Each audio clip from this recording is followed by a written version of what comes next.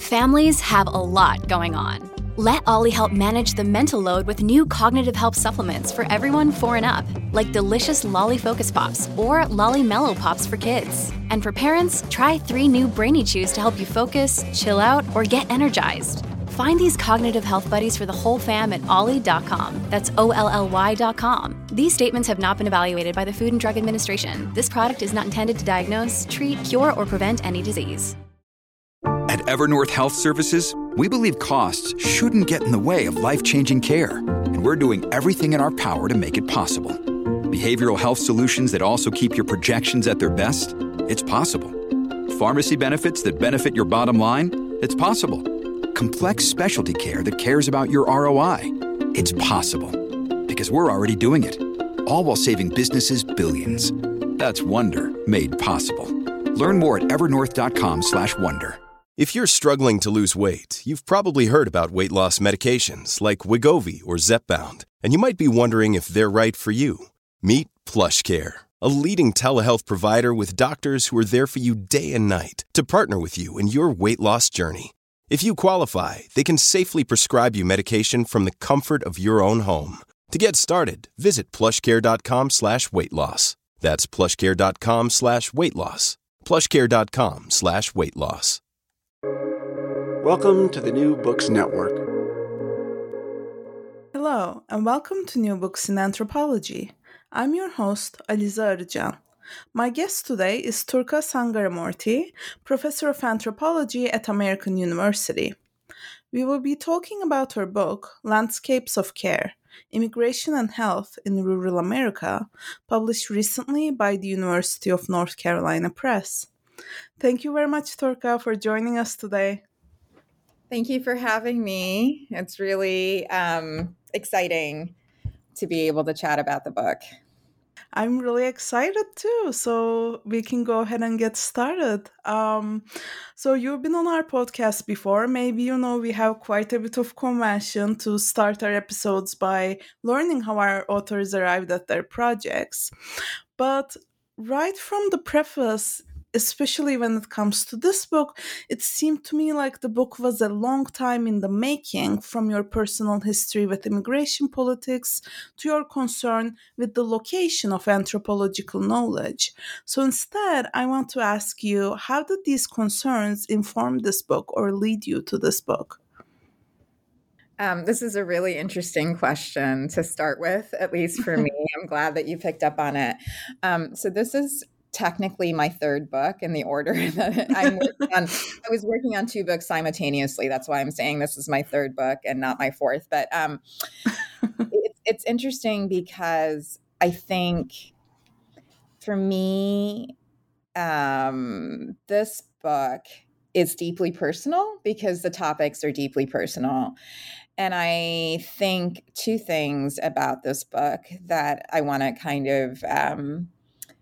of preface is that, one, I think it's in some ways some of my boldest writing in book form. I think I have become much more unencumbered by certain kinds of conventions within my own disciplines, plural, but also what people normally sort of reveal, right, in their writing. And I think public writing for me has really helped me free up my own sort of sense of what I'm supposed to say and what I'm not supposed to say, and how I sort of think about, what I'm writing about. So I think all of these things have been helpful. I think this is one of my boldest, in some ways for me, bravest pieces that I've written. So, and that comes out of 2 different things, which you just alluded to.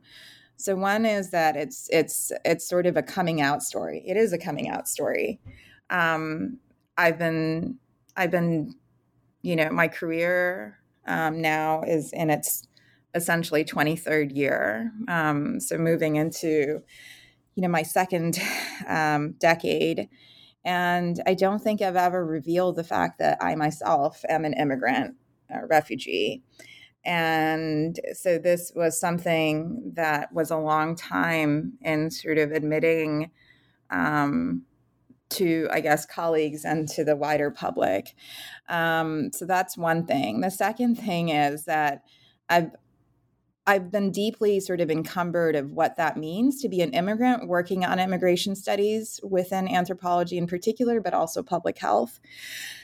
I have never felt like I fit in, and I talk about quite a bit of this in the preface itself. Never really felt like I fit in. I felt that I saw things very differently. It's not that I necessarily disagreed with some of these arguments that exist in our discipline about immigration and health, but my experiences were very different. And oftentimes the people that I worked with, their experiences were different. So it was always this tension that I had that I wanted to really sort of explore in this book itself. And it took me quite a bit of time to get there. So it is about, in some ways, you asked, how are these concerns informing this book? And I think it's about wanting to write my own history in some ways, even though this is not my particular history. But I wanted to tie in my own history of getting to this point about talking about, racism, about space, about time. And I wanted to bring a very different perspective to it in a way that I don't think that I was able to before, or I never really felt comfortable doing so before, especially in book form and in academia. The second thing I think also is that oftentimes what I mean by that is that oftentimes these stories are about suffering, poverty, despair, death. And it's not to take away from that focus, but it's also about what living in hope also means and how people resist in everyday kinds of ways. That is my story. And those are always the things that are very apparent to me in working with immigrant communities. I have also, I'm also a brown immigrant. And my entry into work on immigration in academia was by happenstance. And I have worked with Haitians and other Black immigrants since the very beginning.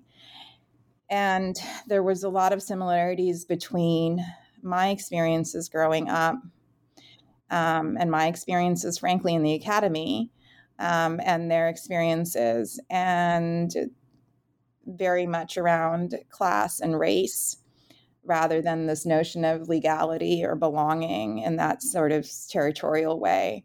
And I think that's also something that I don't think really fits into the dominant narrative of how it's talked about. And this is some of the things that I had been for a long time, I had been thinking about and wanting to write about. And so this is the lens that I think, and these concerns are the things that I think inform this book.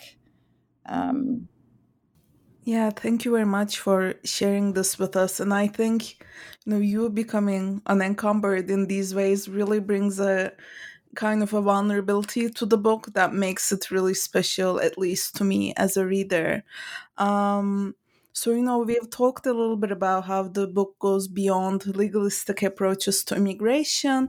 And I was wondering if you could tell us more about the Eastern Shore of Maryland, where the book is based, and how that place and people in that place in particular lead you to see care as a landscape rather than, something happening within these legal frameworks.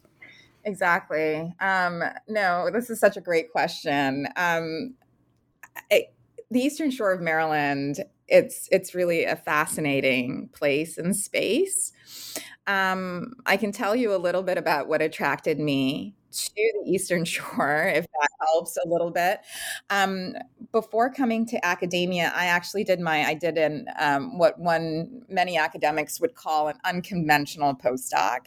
I went to work at the U.S. Centers for Disease Control and Prevention, the CDC.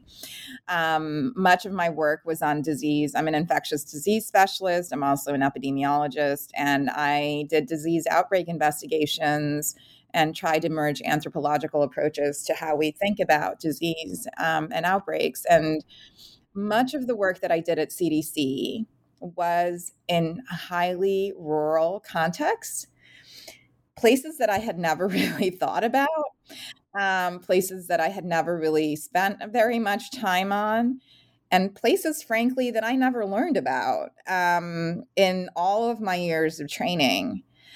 Especially in the US. And I never really saw the connection. I was never really taught the connection or taught to think about the connections between rural landscapes in the US and rural landscapes elsewhere.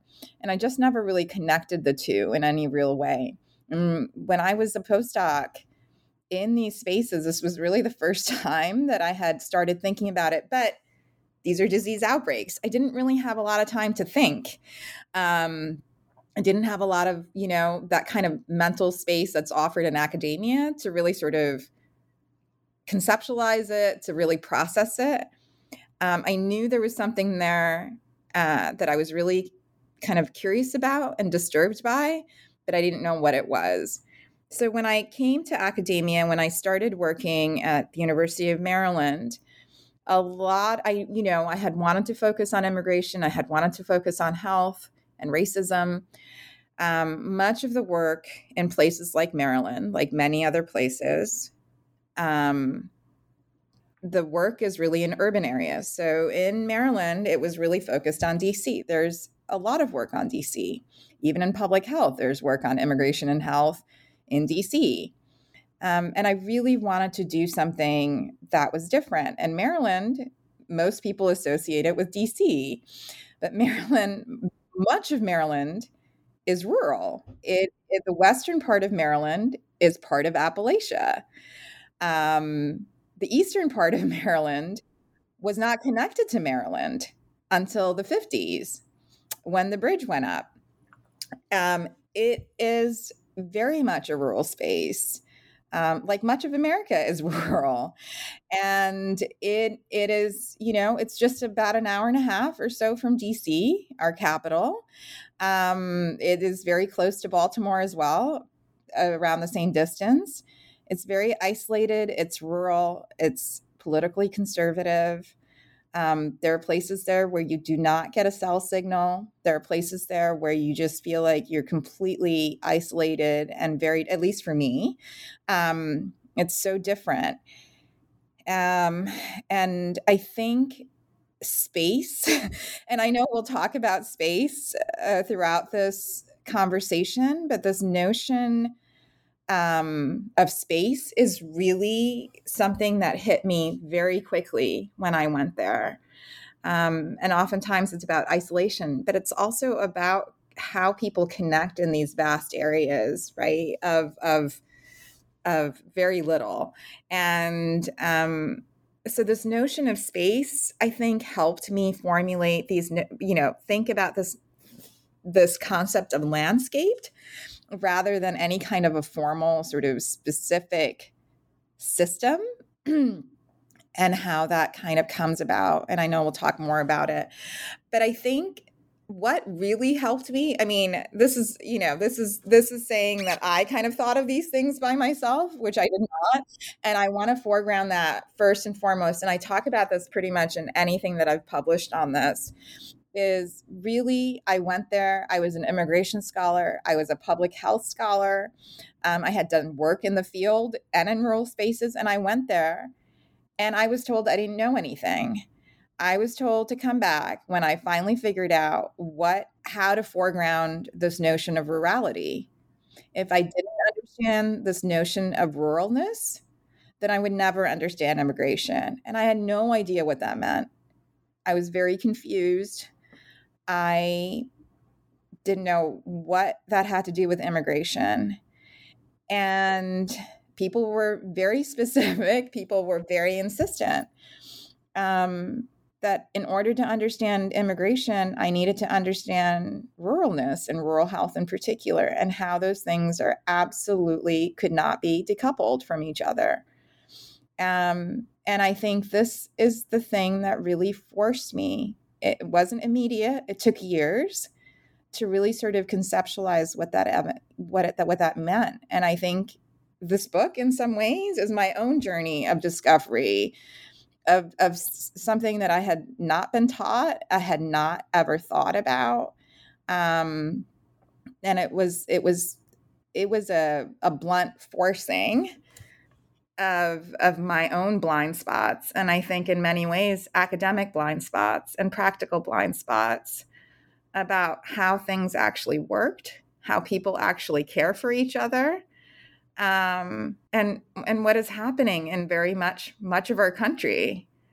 And I think that's the part, to me, that was a huge learning curve for me. And it's also taught me a lot of humility, right? In a sense that I really didn't know very much, even though I had been working in this for a very long time. And I'm not saying that, urban spaces, but I think there's an underlying thing. Much of our education comes from an assumption, right? That that really applies to sort of urban space. That was definitely my education. And I couldn't even figure it out when I was working in rural spaces, like I said, as a postdoc. I just didn't have a lot of time to think about it. I knew something was different, but I just didn't know what it was. It wasn't sort of an immediate thing. And starting field work, it took several years for me to kind of understand what people were talking about. Right. Yeah, I want to continue more on this, unencumbered critique of the city-centric approaches to immigration. So, you really draw our attention to rural spaces as not just sites of immigration, but globalized sites of rapid immigration. So, what can the pace of immigration and the spatial connections it forges tell us about rural healthcare? So I think there's a couple of things, I think the first thing in immigration literature that you come across is this notion. There's a couple of things. So I'll start with this first. Oftentimes we discuss the fate of immigrations or immigrants in this very sort of static and oppositional terms, right? Are they going to be integrated? Will society embrace or integrate them? Or will society reject and push them out? And I think, in some ways, I think some of us know that this isn't necessarily black and white, but I think it's really hard for us to understand the specific kinds of nuances of how this unfolds, right, in everyday life. What does this even mean? And I think in rural Maryland and much of rural America, right, there are these really rapid demographic shifts. And these are demographic shifts that we have not really paid attention to, even though we should. Immigrant lives and these relationships, these community relationships in rural spaces, places where people have not really had to think about differences in this particular way or in a more complex way. It's really tenuous.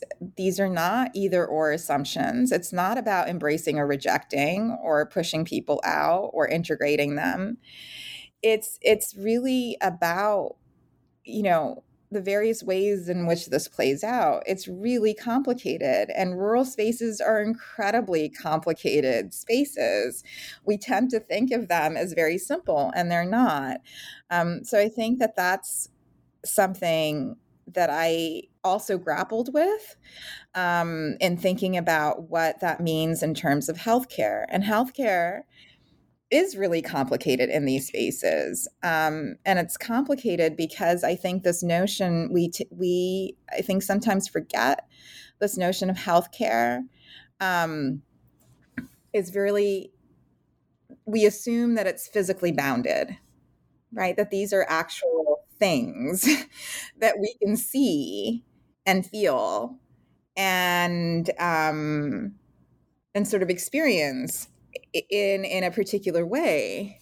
And when we do that, right, when we think about healthcare as sort of, a set of physical sort of buildings or structures, or even the relationships that happen in these particular spaces, they become sort of disconnected. They're a little bit ahistorical. They're a little bit politically neutral, as if that's not really, and then that very much it's tied to these formal ways of thinking about things, or tied to institutions. And so I think rural health systems, right, if we can call them even the formal ones, they're incredibly, there's very little there, unfortunately, right, in these sort of physical, institutionalized, formal spaces. They're very loosely integrated. They're ill-coordinated. The physical sort of looks like public hospitals or community health centers, local health departments, clinics. And that's just a very small, if you think about an iceberg, that's the part that you see. What you don't see is that there are literally a handful of people that are offering any kind of semblance of what, it's not healthcare, it's care. And this isn't, I mean, sometimes we kind of get to it in the literature as safety net, but it's not adequate to describe what is actually happening in much of America, right? I want to sort of highlight, this is what I'm saying. I think a focus on the rural really helps us understand what is unfolding in much of our country, regardless of where we sit. And I think these patchworks or these temporary improvised care that I talk about in the book is actually the default in many of our, many places in the US in general. So I think this rapid immigration, these rural sort of contexts, really help sort of re-envision this notion of healthcare, but also this notion of system. There's the standardized tropes that we understand, and, like these bounded singular entities. And I think sort of re-envisioning that as a landscape emphasizes these relationships, the way that these relationships assemble, the various different exchanges that are happening, both formal and informal. And frankly, I think it helps us understand the violence in which this actually occurs. Our healthcare system, however you want to think about a system or healthcare, is incredibly violent. It is exclusionary. It's racist. And I think in the places where I worked, this was even more so, I think, than much of the places that I had worked before. So landscape is not, I'm not saying that it excludes these formalized pathways. It does, but it also encompasses these other invisible sites where people are engaging with each other, where people are providing care, and these are social relationships of care, right? That is not necessarily about health. So I really want to move away from this notion that immigrant health is limited to these formal pathways, but really to think about landscape as privileging how immigrants and how rural residents actually think, and their knowledge and their experiences around space and place and time and relationships.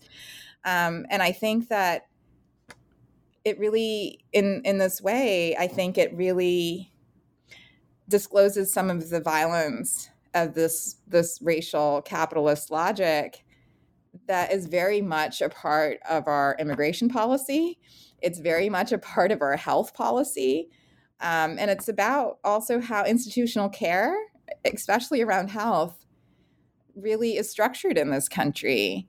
And I think that by paying attention to how people navigate this and how they do it in non-formal ways and how they enable care and aid to care for themselves and each other is really important. And I think this is, I think there are quite a few scholars, especially Black feminist, Marxist geographers, think about this as very much a political struggle. And so this is part of what I saw and how I interpreted things in this space. With Kizik hands-free shoes, motion sounds something like this. Kizik helps you experience the magic of motion. With over 200 patents and easy-on, easy-off technology, you'll never have to touch your shoes again. There are hundreds of styles and colors, plus a squish like nothing you've ever felt. For a limited time, get a free pair of socks with your first order at kizik.com/socks. This episode is brought to you by La Quinta by Wyndham. Your work can take you all over the place, like Texas. You've never been, but it's going to be great because you're staying at La Quinta by Wyndham. Their free Bright Side breakfast will give you energy for the day ahead. And after, you can unwind using their free high-speed Wi-Fi. Tonight, La Quinta. Tomorrow, you shine. Book your stay today at lq.com. Yeah, thank you very much for this very rich answer. And I love what you said about, that maybe it's not fair to focus on healthcare, but it's care as a broader practice maybe at stake. And, for me, like one of the chapters that really struck me was the one on Band-Aid care. So I'm wondering if you could expand on what you just explored and tell us about what this metaphor of Band-Aid did for these broader landscapes of care within these broader landscapes. And I'd also love for you to talk about the possibilities and relations that Band-Aid care can open up beyond being quick fixes to temporary problems. So, I'd love for you to talk about also like the hope and possibility portion of the work that you alluded to at the beginning of our conversation. No, I really, I really appreciate it. So, it's again, Band-Aid care wasn't anything that I came up with. It actually, I start this chapter that you're alluding to with a conversation that I had with a care provider who first talked about it. And it was interesting. It's something that unfolded in his office after work. I was finally able to kind of talk to him after really failing many times to kind of be able, he was so busy, as many of these providers that I worked with are. And he talked about a very young farm worker client that had come in. He had no idea, so he started doing these tests, finds out that he has diabetes, uncontrolled diabetes, and wanting to get him the best care possible, and how that is actually not something that's encouraged by both insurance companies, right? These larger structures that determine actually how one gets medical care in this country. And he says, he was exhausted and talking about it. And he said, no matter what I do, I just feel like I'm putting Band-Aids on things that need stitches. And I didn't think too much of it because that's sort of a common phrase, right? But I think in thinking more and more about it, I wanted to sort of understand what this Band-Aid care was through what I was studying, these recent transformations, both for healthcare reform in this country, but also in the context of immigration reform. They're happening together, right, in this country. but also thinking about how rural health systems, what that even meant, these issues, longstanding issues of under-resourced care in rural systems, but also some of the things that people have talked about within anthropology and health studies in terms of the political and moral economy of health. And so that's how I started really thinking about Band-Aid, not as a passing sort of comment, but actually something to analyze. So again, it's the metaphor, right? Band-Aid, it's temporary. It's something that we just sort of use to immediately kind of cover up something. It's very provisional. And what that person was saying, that care provider was saying, is that it's just something that's temporary, but we really need more to think about what is actually happening in these spaces, and not just about immigrants, but what's happening in rural health as well. And so I think this is sort of what this, what this chapter is really about. And I talk about how it unfolds in the field. What does that actually mean? And to your second part of your question, so it's existing care, right? It is literally Band-Aid care. And I talked a little bit about, this notion of how critically inadequate our health systems are, regardless of where it is, but it's also very much prevalent in rural spaces. So other people use this notion of bastardized care. That's another way people talked about it.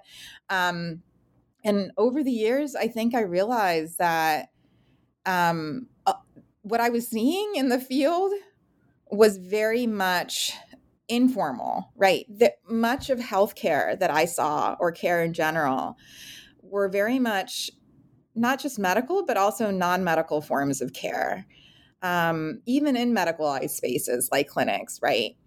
Bartering, how people barter for things. So in these spaces, it's not really cash transactions in the way that we think about healthcare, where you go and you put your insurance card down or pay for, your copay or full whatever.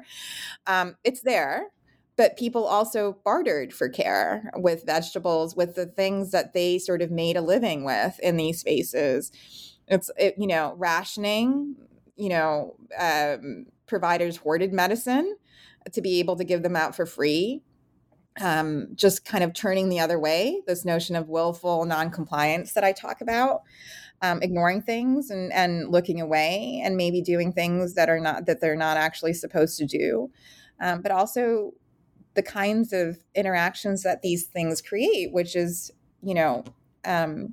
goodwill, kind of social and moral capital, right?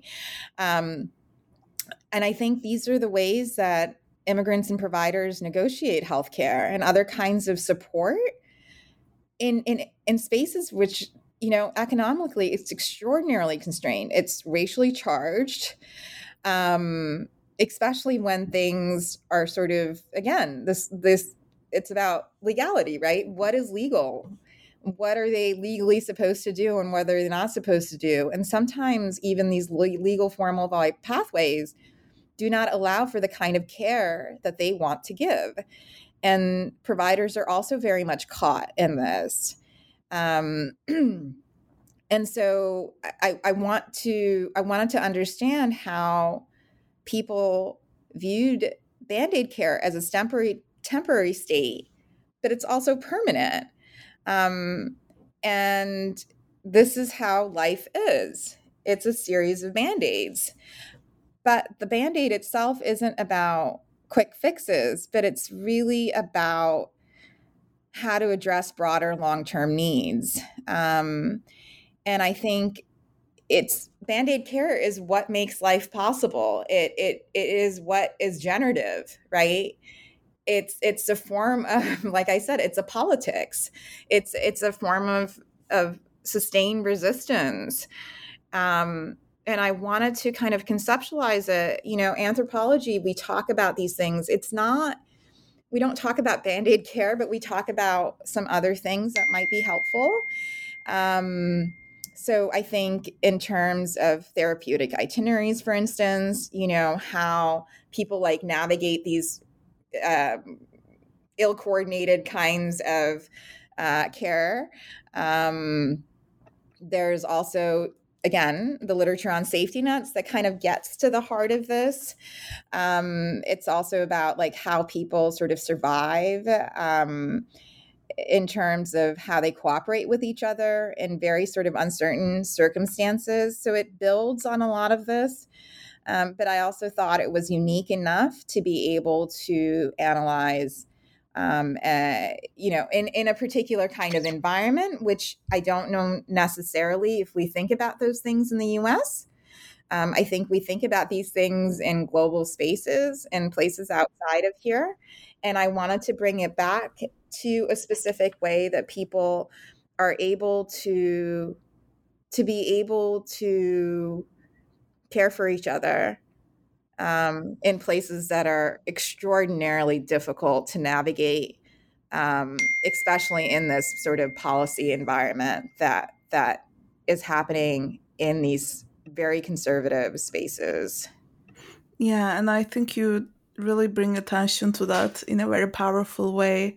And your response just now, made me think about something you said earlier about how healthcare is not this bounded thing, right? Like as I read the book, and especially as I read the people who are maybe occupying in between positions in community clinics or rural physicians, I kept thinking about like, okay, who's responsible? Like where does healthcare reside? Who takes responsibility for what's not being provided to people?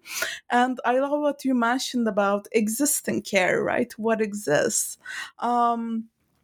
So yeah, I'm curious about how your engagement with existing care and maybe these people who occupy positions in between help you grasp rural healthcare.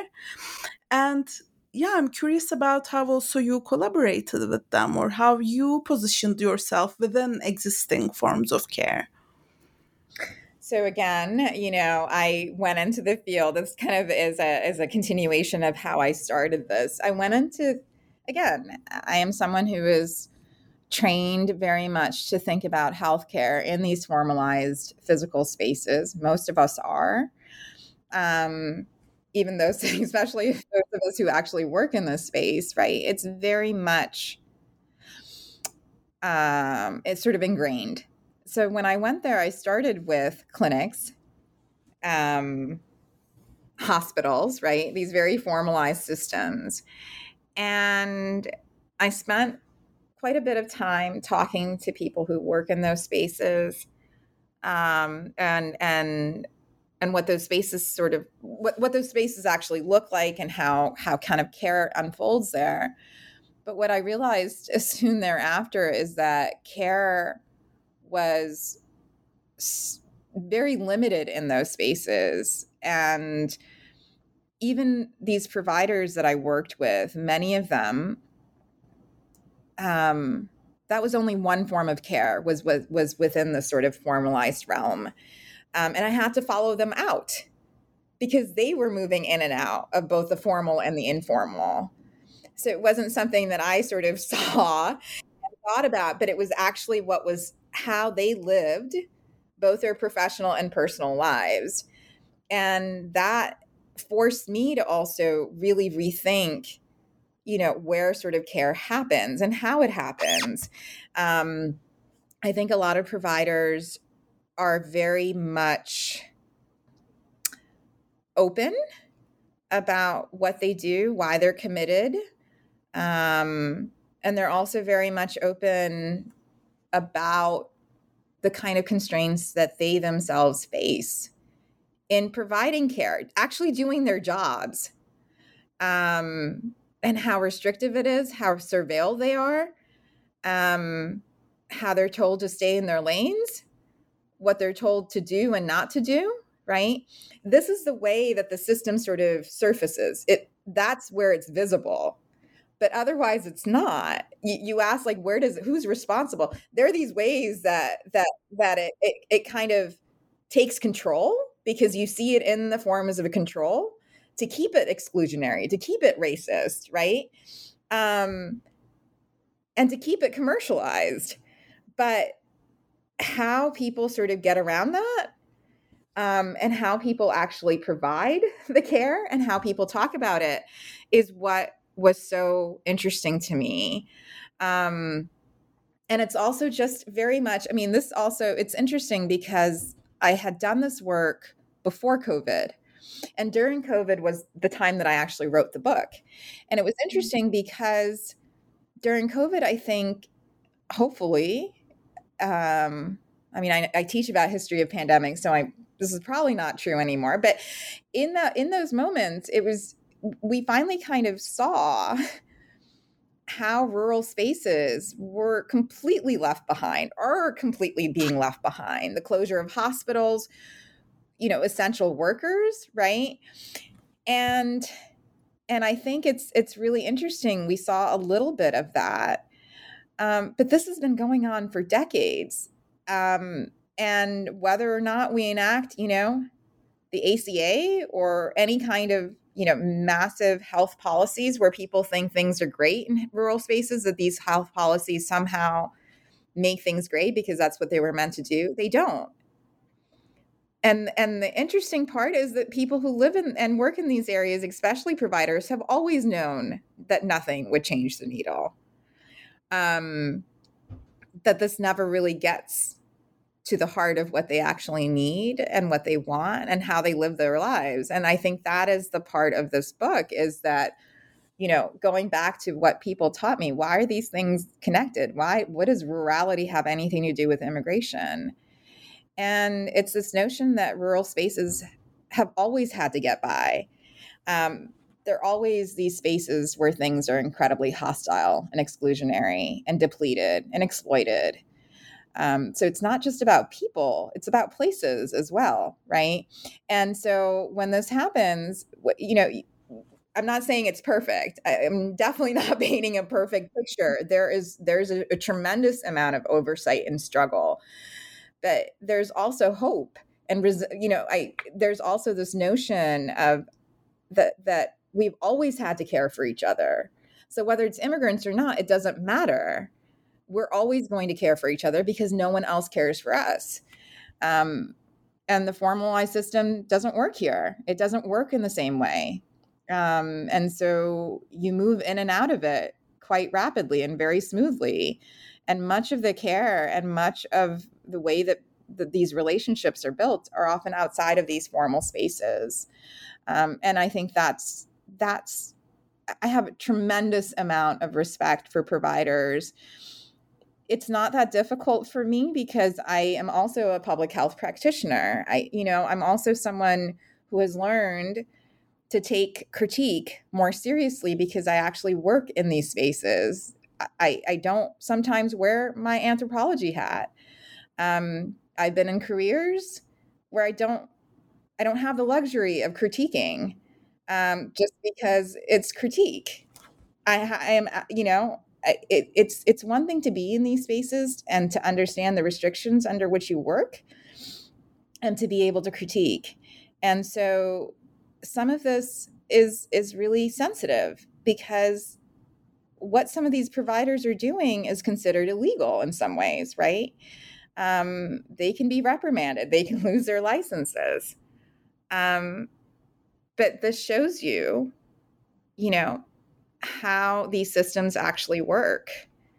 And they're not really meant to provide care in any sort of sustained or way. It's really about extraction. It's about money.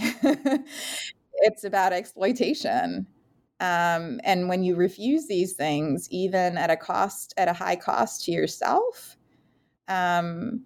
that's where I think this is about sort of a politics in itself, right? The fact that people are foregoing the fact that this is a commercial transaction, that it's more than that, right? It's about, it's a deeply sort of ingrained social relation. And to think about care or medical care in that way is really odd, but that's what's happening here. That it's not just sort of a transaction between insurances and institutions, but rather how people actually relate to each other. Yeah, absolutely. And I think throughout the book and also throughout our conversation, you really, do a wonderful job in showing how this is actively produced through specific spatial relations or temporal relations that are forged by intention. And this might seem unrelated, but I think it is very much related. So, one thing I really thought made care come alive as a landscape was the use of images throughout the book, specifically the visuals of science and clinics, food, everyday labor, and more. And I know this will sound like I didn't read the book and I just looked at the pictures, but I really think it completes this understanding of a landscape. So I'm curious about whether you considered how places look or feel as part of making care a landscape. This is such an interesting question. And I had to think about, when you were talking, it was interesting because my last book is on methods. I'm someone who also teaches methods, right? I teach students how to actually conduct ethnographic research. And it's interesting because I'm also very much a visual learner, and I use imagery quite a bit and visual sort of ways of learning in the way that I teach. And it's interesting because when I teach methods, especially in my methods class, I use a lot of urban imagery to help students sort of understand participant observation or yes, like what to pay attention to. And it's often urban landscapes or urban spaces, right? Because there's so much there. These are the prompts that I use. Because there's so much there.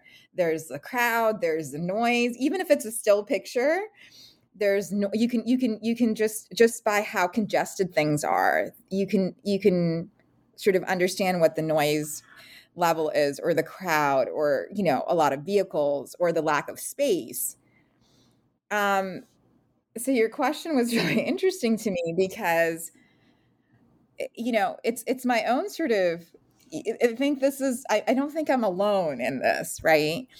But rural spaces, we think about them as lacking, right? These things, the noise, the crowd, the lack of space, that there's this sort of notion of isolation. And it's funny because even in these urban imageries that I use as prompts to help students think about what to write down and how to think about observation and how to train themselves, I always say, what is not here? Pay attention to that. But I myself, I think in some ways, thinking about the rural, right?